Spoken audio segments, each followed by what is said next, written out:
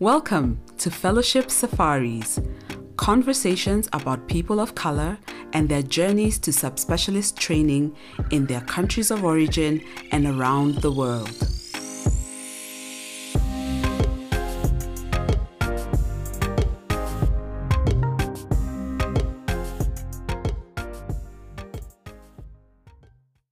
Welcome to Fellowship Safaris. My name is Jerry, and I'm really excited. Look, guys, I have listened. I have heard you guys complaining that I've been mainly interviewing pediatricians. I have heard the complaints and the cries for diversity. And I'm really, really excited about my next guest. And I know I keep saying I'm excited. This particular guest and I, it's been a long time coming. However, today, not even an emergency could prevent us from having this conversation today. And can I just start by asking you to introduce yourself and your professional qualifications? Thank you so much, Dr. Jerry. It's been a while. We have planned this for so long, but we are finally here. Not even, as you said, an emergency could keep this thing from not happening today. So my name's Dr. Kageni Maina. I'm an ENT surgeon. Then I have done a fellowship in pediatric ENT. Born and raised in Nairobi. Schooled in Nairobi all my life, from primary school to high school to campus, University of Nairobi, Masters, University of Nairobi, and then also my fellowship now. It's the point I stepped out of Nairobi. Nice. I absolutely love it. Yeah. So I think I'm going to take a couple of steps back and just ask, why surgery? Why ENT surgery? There are two reasons why ENT was a passion. First was because it encompassed all the areas of medicine. It has its, can I say, the medical side. It has its surgical side. It has pediatrics, it has adults, it has internal medicine in it, it has its pathologies, so it was encompassing all the topics that we have learned from first year to fifth year. Yeah. I found it to be a chilled out department. Can I say I was inspired by Professor Masharia? Yeah, absolutely. Prof was really cool and willing to teach. So I think that was where my liking for ENT started. And it was only 2 weeks. Wow. It was a 2-week rotation. In undergrad, yes, it was a two-week rotation. Yeah, but I found it, first of all, I found specials to be, probably that's where I'd want to. Mm-hmm. At some point, I'd thought of pediatrics, by the way. You guy, bana. Stop breaking my heart early. And then when I entered into ENT, then I said, probably this is where I need to be. Yeah. Yeah. And I think it's so interesting when you talk about it starting all the way in undergrad, because for me, that 2 weeks just flew by in the sense that I was like, not what I want to do. Yeah. And so hearing just how much, Yani, for you, it was like this 360 dive into medicine through ENT is such a unique and valuable perspective. So what made you think about fellowship and particularly your subspecialty in the PEDS ENT fellowship? What was the fellowship, first of all, and what drew you to that particular fellowship? Okay, so once, of course, I made that choice of ENT, I just dived into it. I joined ENT after internship. When I was finishing ENT, we had quite a number of subspecialties that we were thinking about. The most popular was oncology in ENT, the head and neck. Many people were angled to it. It was really inspiring to many of my colleagues. But people aren't looking at these other subspecialties. There are around 8 subspecialties in ENT. There's head and neck, there's pediatric, there's neurotology, there's rhinology with skull base, there's facial plastics, there's also geriatric ENT. But I saw that the pediatric population is what we deal with mostly as ENTs. In fact, 80% of our surgeries are usually adenoids and tonsils. But there are these other conditions that we didn't focus on them that much. That's what I felt. And I saw that there was a gap there, especially when it comes to pediatric airway conditions, pediatric head and neck conditions, pediatric otology. That's why I started thinking about pediatric ENT. And then I inquired from one of my mentors, Dr. Aswani, because she had done a head and neck fellowship there in South Africa. So I asked her whether there's a position for a pediatric ENT. And that's where it started. Mm-hmm. Yeah. That's amazing, because it sounds like, first of all, I did not know that there are 8 subspecialties within the ENT specialist training. Like after you do your specialist training, now if you were to delve into a subspecialty. And, props to your mentors. I know you've mentioned Prof. Masharia, you've also mentioned Dr. Aswani. What were some characteristics about them as mentors that you are looking to be able to gain from or grow from? Well, basically, all of them, all the ENT surgeons, the ones who are Kenyatta based, and the ones who are University of Nairobi based. I should also mention Dr. Umutsani, I forgot. Yeah, so they had this kind of lifestyle I saw myself in. Mm-hmm. It looked like a work-life balance kind of thing, where you're able to do a clinic, you're able to do surgeries, you can be able to do emergencies once in a while and still have your own family at the same time. I wanted that. And I also wanted to grow what they have started, because we are now the next generation. Yeah. And when we think about the fellowships, how did you figure out which place you are going to get this subspecialist training after you'd finished your ENT surgery training? I had one of my mentors, Dr. Swani, had been to a fellowship training in South Africa. So, of course, we were looking at that. At that time, I didn't know it would be pediatric, by the way. Then we had these visiting surgeons who used to come, especially from the States. There was Professor Netterville, who is in University of Vanderbilt, I think. And there was Prof. Bush from Kentucky. Then we have this OED program for ears, for tympanoplasties, and it's called Operation Eardrop. They come from the Netherlands. So already we had this global perspective of, probably we need to go outside to learn some few things and bring back the skill back home. Yeah. In terms of getting, the application process, was it straightforward? Was it difficult when it came to applying for your subspecialist training in South Africa? I think I've had it a bit easy because I don't think people had thought about pediatric ENT.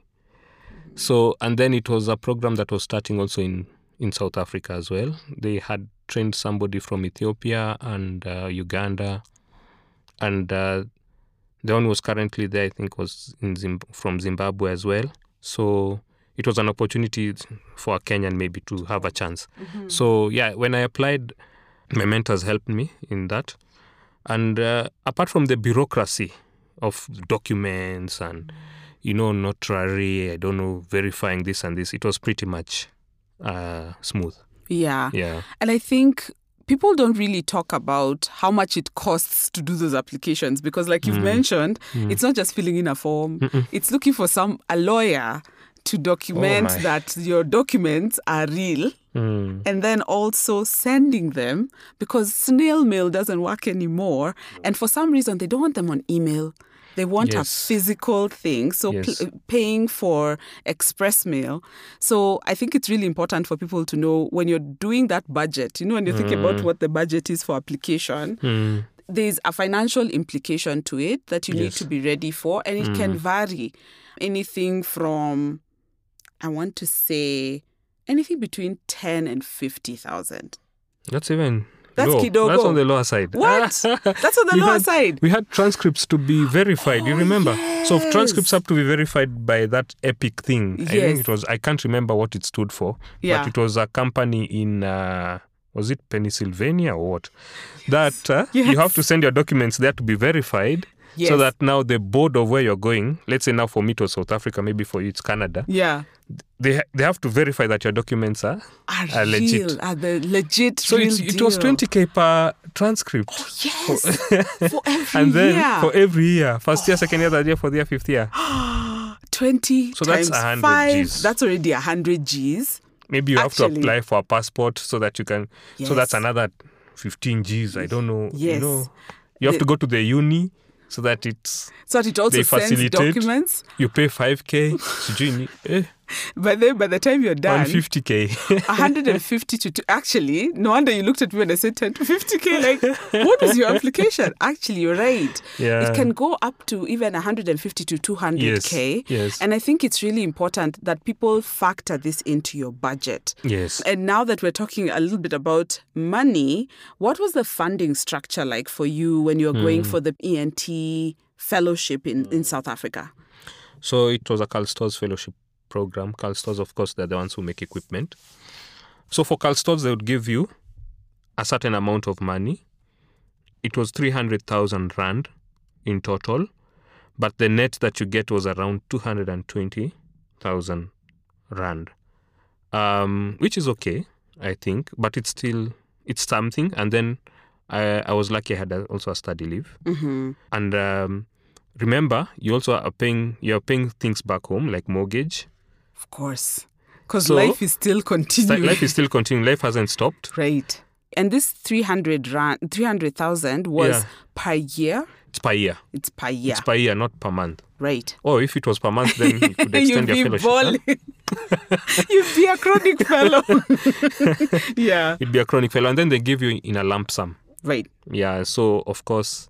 And then it comes at around March or April there. Mm-hmm. You're beginning Jan, but it comes at around March or April there. Yeah, so what did you do in the interim between January and March? So you have to save. You have to save before you go. Yes. You know, you've talked about money and I'm actually tensing because of, from a funding perspective, that has actually been the barrier for so many people. Yeah. In terms of, you've mentioned a little bit about the funding. How was this for your family? You're a family person and now you're having to travel to another country. Yeah. So, how did your partner take it? How did the kids take it? Yeah, so my wife was very supportive. When that letter came, it's like you need to go. Oh, wow. So it wasn't, there was no discussion. It was, you are going. Mm-hmm. Yeah. So that was enough. Yes. In fact, financial, I find it to be, you can survive financially, but the emotional part is the one which is more, and the family part, psychological, that's the one which is more challenging than the financial. Yeah. Because financial, you can sell something, you can do some locums and save and. Correct. But now, what about your partner, your wife, your husband, right? And you're leaving a small child as well. Oh my gosh. Yeah. And shout out to your wife, because I don't take it for granted when partners are able to say, you know what, you need to go do this thing. Yeah. And on a personal note, did your wife always know that this is what you want to do? Like, you want to eventually go into a fellowship training? Is that a conversation that you'd been having from before? Yes. It's a conversation we had before. Like, if a fellowship comes... In fact, immediately I had finished ENT, I was applying for fellowships. I had applied for a head and neck, I think, in Australia. We were, like, following it up. So it was something that we were psychologically prepared for. Yeah, and an ongoing conversation about... Yes, it was an ongoing conversation. Yeah. Oh, hey, shout out. I haven't, shout out to her. Yeah. And everybody else who has to sit down with a loved one and just have these conversations. Because that support is gold when you head out. It's more important than the financial one. You'll survive financially. You can buy something, and so long as you have somewhere you're staying. Yeah. If you have that mental support, then it's much, much better. It's much better. How old were the kids when you were heading out? I have one son. One son. Yeah. Yes. He was 3 years. Wow. So he hadn't started school yet. Yes. Yeah, so maybe I was lucky there. Yes. Yeah. Oh, wow. So nice. Yeah. Yeah. No, that he was really young. And so he didn't even know. He didn't quite understand that dad has disappeared. Yes. Okay.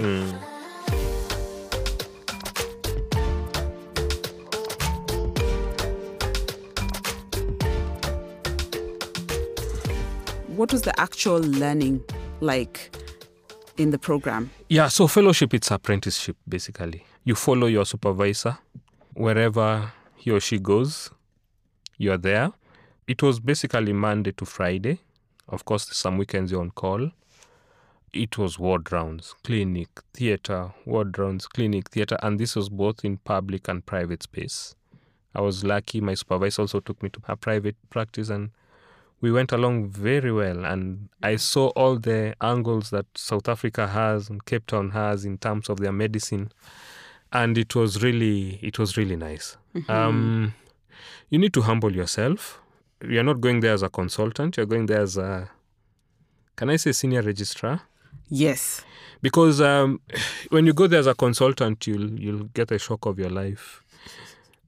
Yes. Nobody treats you like a consultant. Yeah. You'll be treated like, a learner. You're a fellow. Yeah.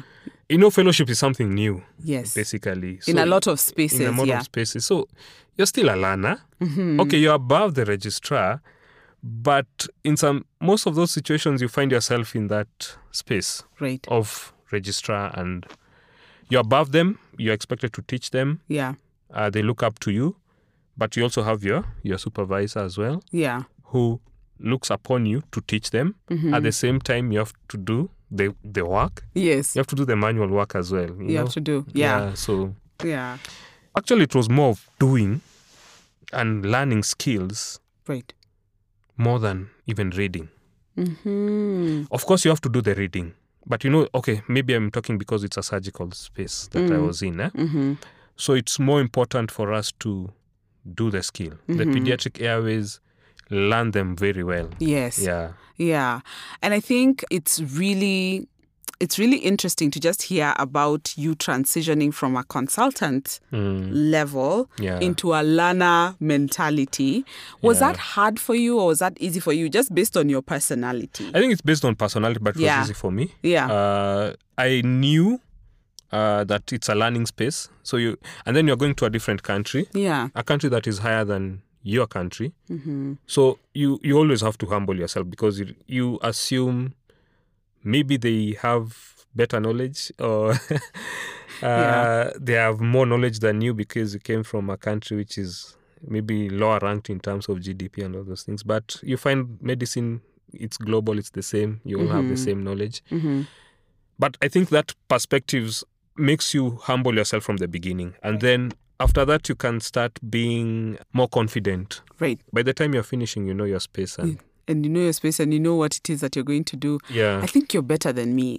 For me, I had struggled because even just getting to that point of consultant, it took me a while to settle into that space of, I'm working as an autonomous, person. I'm in charge of decisions. Yeah. And then a few years after that, I'm thrown into a space where autonomy out, and now I'm back to that learning space. Yes. And learning a new skill, like you're saying. Yeah. There's a lot of reading, but then there's a lot of that nuanced stuff that you have to be in that room, you have to be with your consultant just to see how do you navigate this emergency. And exactly. It's like the way you are doing that adolescent pediatrics.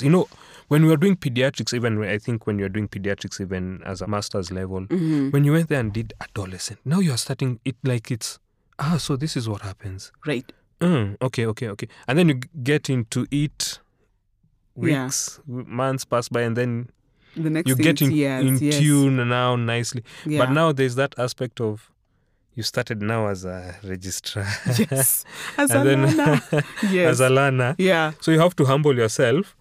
But with time you get into it. Nicely. What were some of the highs of your training while you were in South Africa? Could you think about some things that, Yanni, really stood out in your mind as huge positives and highs? The surgical side, the theatre space was really nice. The way we used to handle the pediatric cases, especially in theatre, it was very cool. There, we could even arrange 7 or 8 cases in a day. There used to be something called the huddle. You start discussing with the anesthesiologist at around 7. Was it 7:15 or 7:20? It was just like a 10-minute talk. Yeah. Where all the anesthetists, all the surgeons gather. Everyone is talking about everything that's going to happen that day. And then theatre began at 8, all the way up to 5. You could do even up to 7 cases. Then they were it was a public hospital, but they were very friendly with the parents. Since it's a pediatric setup, the mother would be dressed in a gown. Right. You know, the way us children enter, the mother is left outside. The mother is left in the waiting bay, and the child is taken to theatre crying. So what did you see here? They were going to theatre together. Wow. Until the child is gassed down. Until the child is sleeping. That's when the mother leaves.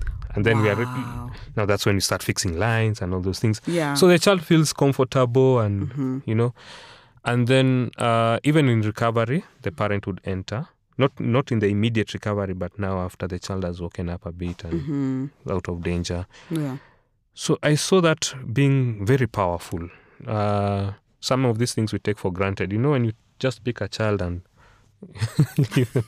the child is being crying. Yes, and you've been seeing it in one way and just seeing this new model. Yeah. Yeah. And then the surgical skills, how we dealt with those pediatric. Most of them were pediatric airways. We had pediatric head and neck cases. There are pediatric otology cases. But the airway cases were what we focused on mostly, the stride, those croups, laryngomalacias, those things. So how we handled them, it was a whole different perspective from how we were doing here. And it really made sense why I was doing that fellowship, because I have that urge to do the same thing now here. I liked the cooperation between various disciplines. We could have multidisciplinaries almost on a daily basis. The pediatrician, the intensivist, we are discussing with the ENT, we are discussing with the anesthesiologist on almost majority of the cases. Even a small 10, 15 minutes doesn't take time. What do we do here? What do we do here? What do we do here? And you gather together and you make the best decision, which is patient-based. And that was really positive. Yeah. Yeah. And I'm so glad you got to see that being modeled because, like you said, we are now getting into a new era in terms of how we are caring, standing on the shoulders of these great people who went before us and improving it as we move along. Right now, even if you're in a consultant in a teaching institution, just arrange a meeting with your fellow colleague, whether it's maybe the intensivist, you have a quick discussion. Not that thing of tell your registrar to call the other registrar, then the registrar calls the so it's like a wave of information passing by. Why don't we teach ourselves? We make a quick decision together. Right. Me, I am with my registrar, you're with your registrar. We come together, we talk, we make a decision. That's how people learn. Not the ego thing of I can't be called by, I don't know what, I can't be called by this person. Yeah. If I want to talk to you, Njeri, about this patient, why don't I call you directly? Right. Why should I go through the registrar? Yeah. But when I'm calling you, my registrar is with me. And maybe when you're answering your phone, your registrar is with you. Then we are meeting and we are discussing. That's how people learn. That's how people learn. And that's how, even for the registrars, they learn about that communication piece and the key things that you need to be able to share. Yeah. And I think it's so important because, especially going from a space where we learned in such, our medical education setup is so hierarchical. Is that the word? It has a lot of hierarchies. Yeah.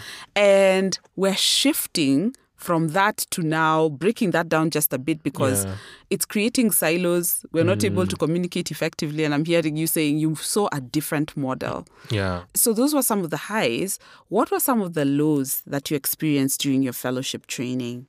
So the lows, I think maybe I can break it down from the start of the year was being homesick. Then you find people are constantly, on their toes working. So you have to catch up. When I was going to South Africa, you hear of apartheid and I don't know what. But let me just say it was maybe part of the highs. I didn't find it like that. People are interacting very well. I didn't experience any, the ones you can see in TV like racism. To me, I think maybe they had, by the time I was there, maybe they had modeled themselves in such a way now they are all partnering each other, probably working together. But you could still see the divides in terms of you could find this class of workers, maybe the doctors, the hierarchy are whites, and then the workers are black. Those ones are still there. Of course, it shows you they still work in progress. But in terms of the interactions, it was very, very friendly. The lows was just missing family. having to do the manual work again.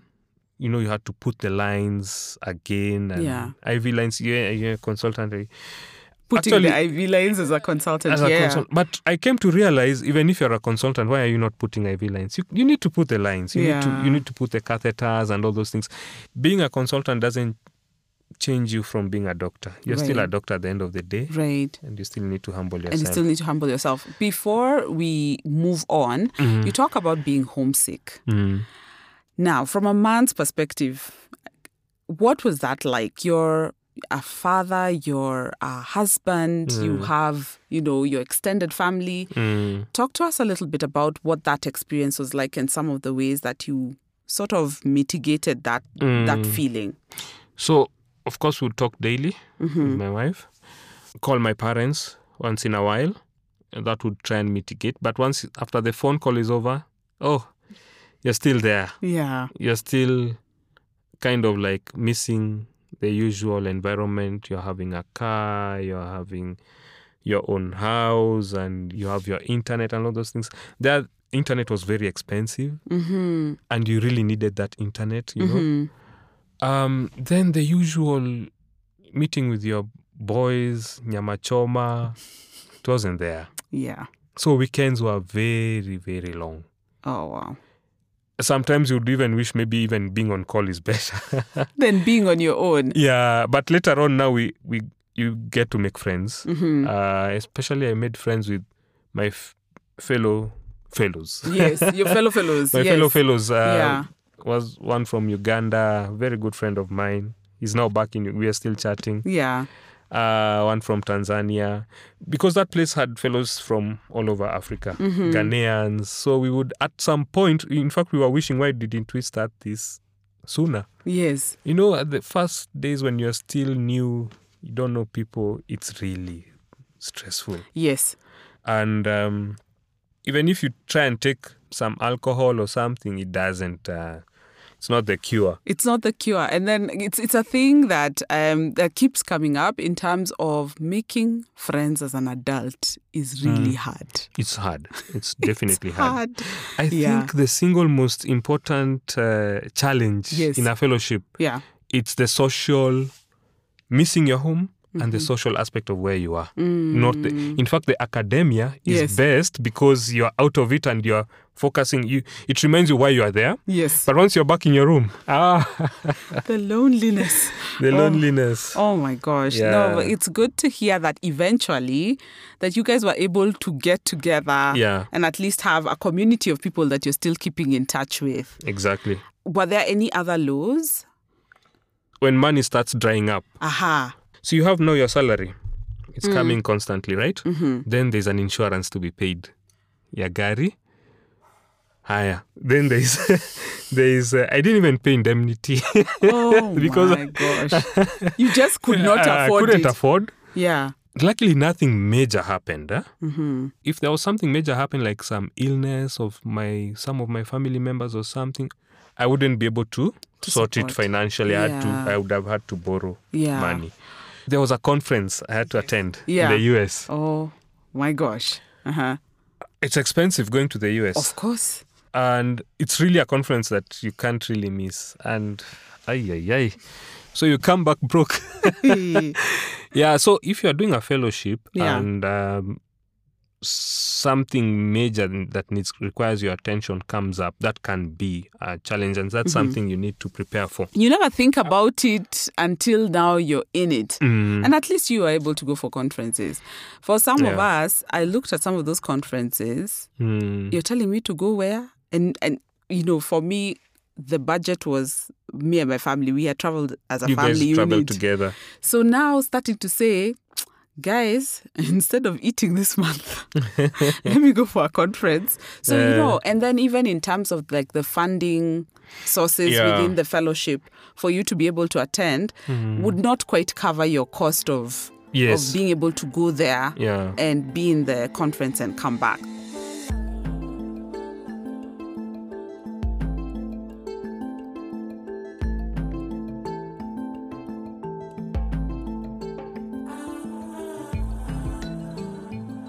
You are very fortunate that at least there was something. But then what I'm hearing you saying is that still funds do dry up. They do dry up, and then when you come back, it's not like the funds now start coming back again. No. Remember, you're starting afresh. Yeah. So what was that transition like? I'm once still in you that done? transition. Yes. So what has it been like so far? I wasn't mentally prepared coming back again. You know, you can be mentally prepared going, but you're not mentally prepared when you come back. When you come back. So when you come back, you have been into this world. Yeah. I was in this world of pediatric ENT. I was purely pediatrics. Then I came back, I started doing some locums a bit. I started getting bored. I'm seeing adults again. But you have to start from somewhere again. Right. People need to know what you did. So you have to kind of like organize talks. And luckily enough, many of my colleagues had known what I'd gone to do.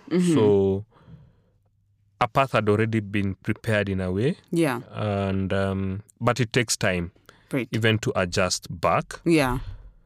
I'm still seeing adults, but I don't want to see adults in the next. I've given myself a target. There's a point it will reach. I won't see adults again. I just want to see pediatrics. Yes. Financially, you need to recover.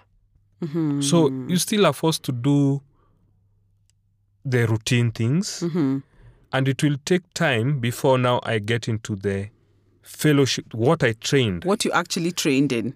Now to get into that space, I think I've given myself maybe this year. Next year I start being more towards what skills that you acquired. And then at some point, I'm purely doing what I did as a fellowship. As a fellowship. And I think it's so important because, like you said, we prepare ourselves to go. And there's not a lot of preparation that goes into when you come back. And for a lot of programs, what I've found is that transition to practice varies because, especially for international graduates, your teachers in South Africa can't anticipate what is this guy going to experience when he goes back to Kenya. They can give you some hints, but then on the ground, it's difficult to completely anticipate. Okay, I'm going to come back to this. I have to come back and do the everyday things that I was doing as an ENT specialist. And my subspecialist, I'll have pockets that I'll be able to practice, and I want to be able to figure out ways to expand these pockets. And I think it's really important for us to document how we expand those pockets because that is a gap that a lot of people, I mean, there's someone who told me, Jerry, you're coming back to Kenya, give yourself time. Yes, I think that's the most important thing. Give yourself time. Because you've done adolescent pediatrics. Right. And then you're coming back, we're giving you this canionate. Yes. That I must see. That you must see. Yes. Correct. So you feel tired. Yeah.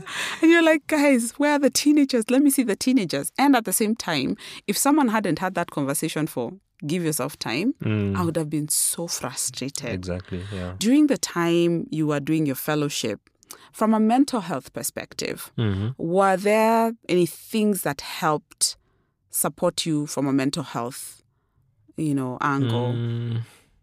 I would say maybe the friends that I made, because we were in this together. Yeah. There was that fellow in head and neck, there was that fellow in rhinology.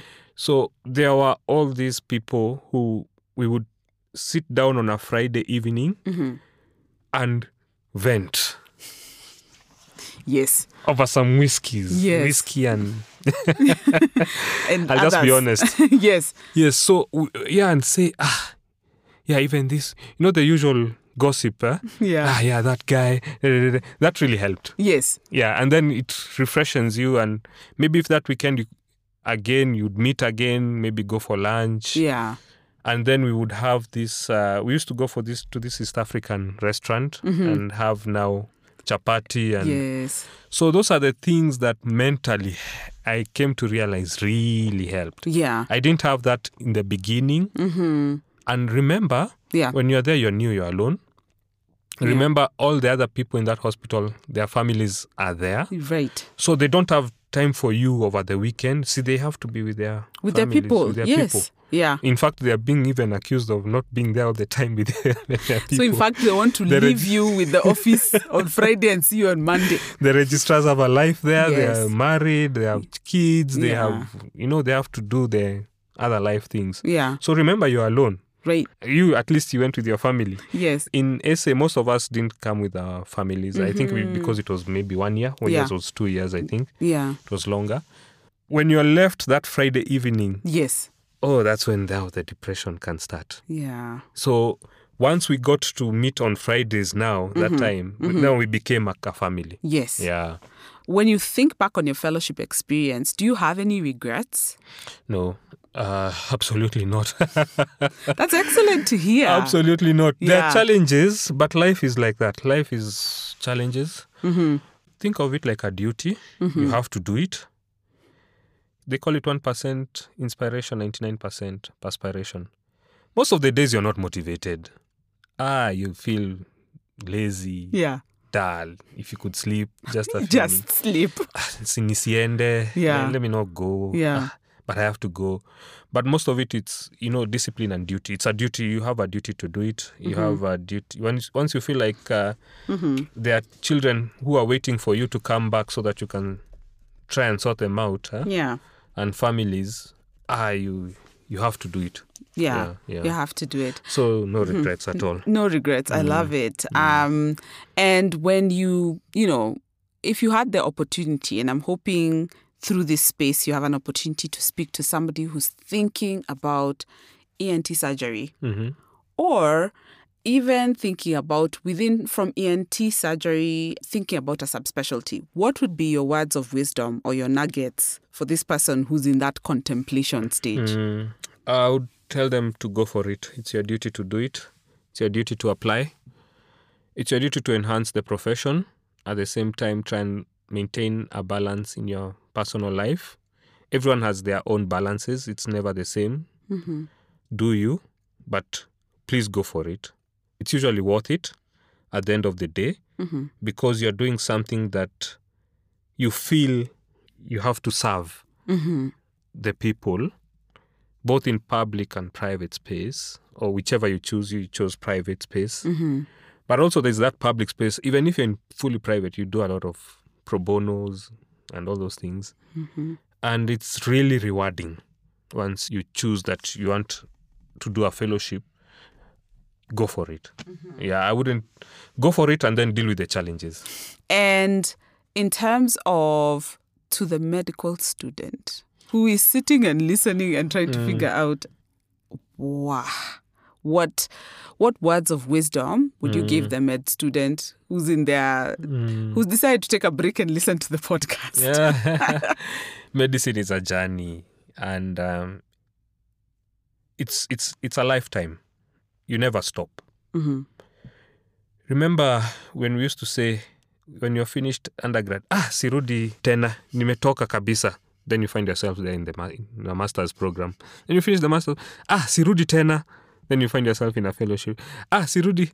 Then you find yourself doing something. So it's usually a journey and it gets better. It always gets better. So for the medical student, just keep on. It gets better. And it's a life journey. You'll go do internship, finish, become a medical officer. You might want to pursue the medical side. You might want to pursue the non-medical side. All of it is okay. You just follow where you think your sense of duty is. Yeah. Not really passion, but your sense of duty. Your sense of duty. I love it. Where your sense of duty is, where you feel you can do something. I really love that perspective. I've never really thought about it as a duty. I'm always this passion, heart, follow your heart. So hearing about the duty piece is so key as well. And if somebody wants to be able to get in touch with you, have a conversation, ask more about the subspecialty, is there a way that they can be able to reach you? Okay. Yeah, I'm one of those guys who, when it comes to social media, I'm one of the worst. But you can reach me. I have an email, Yeah, and so we give can it share out. it in You can share the show notes. in the forum. Yeah. You can also, I think I'll also give you my Twitter, and I think it's high time I become active on Twitter. Yeah. And So Instagram. what's your Twitter handle? I don't even. I think I'll check.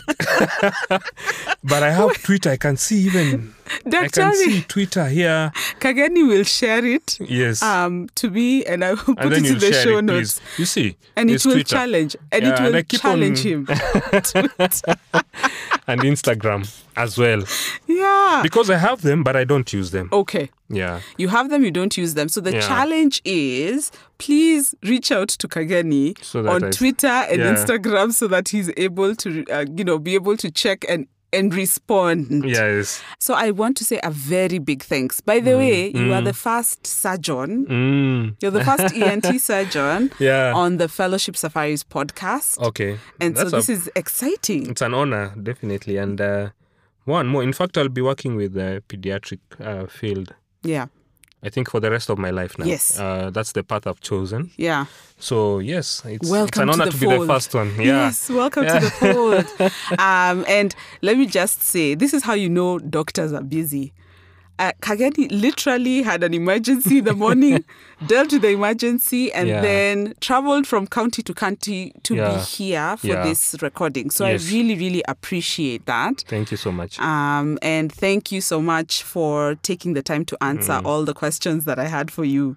Thank you. It's been an honor being here, of course, and many more. And so I am hoping to hear, how people interact with this inaugural podcast, the ENT Surgeons podcast episode. I'm curious to hear what you have to say about it and the feedback that we'll get from it. So I look forward to being able to interact with the responses that we get. Yeah. And thank you all so much. Until next time, bye. Bye-bye.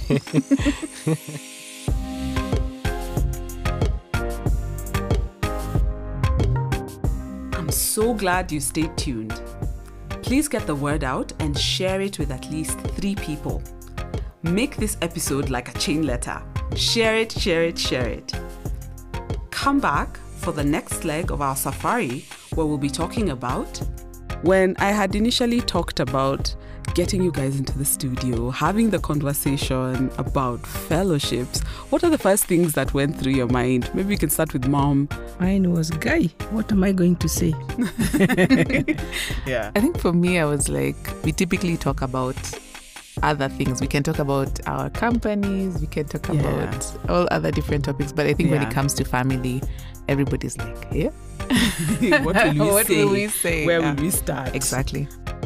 Listeners are advised to use their own judgment and discretion when applying any information discussed in this and all podcast episodes to their specific situation. Always seek the advice of a qualified professional if you have any concerns or questions regarding a particular subject matter. You can find this and other episodes of this podcast on our website at www.fellowshipsafaris.org.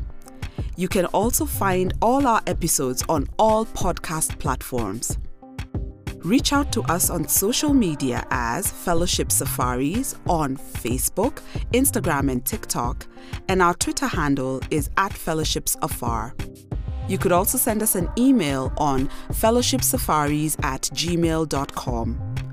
We look forward to hearing from you and interacting with what you have to say about the Fellowship Safaris podcast. It takes a village to make this podcast. The executive producer and original music is done by Mokavi Maweu.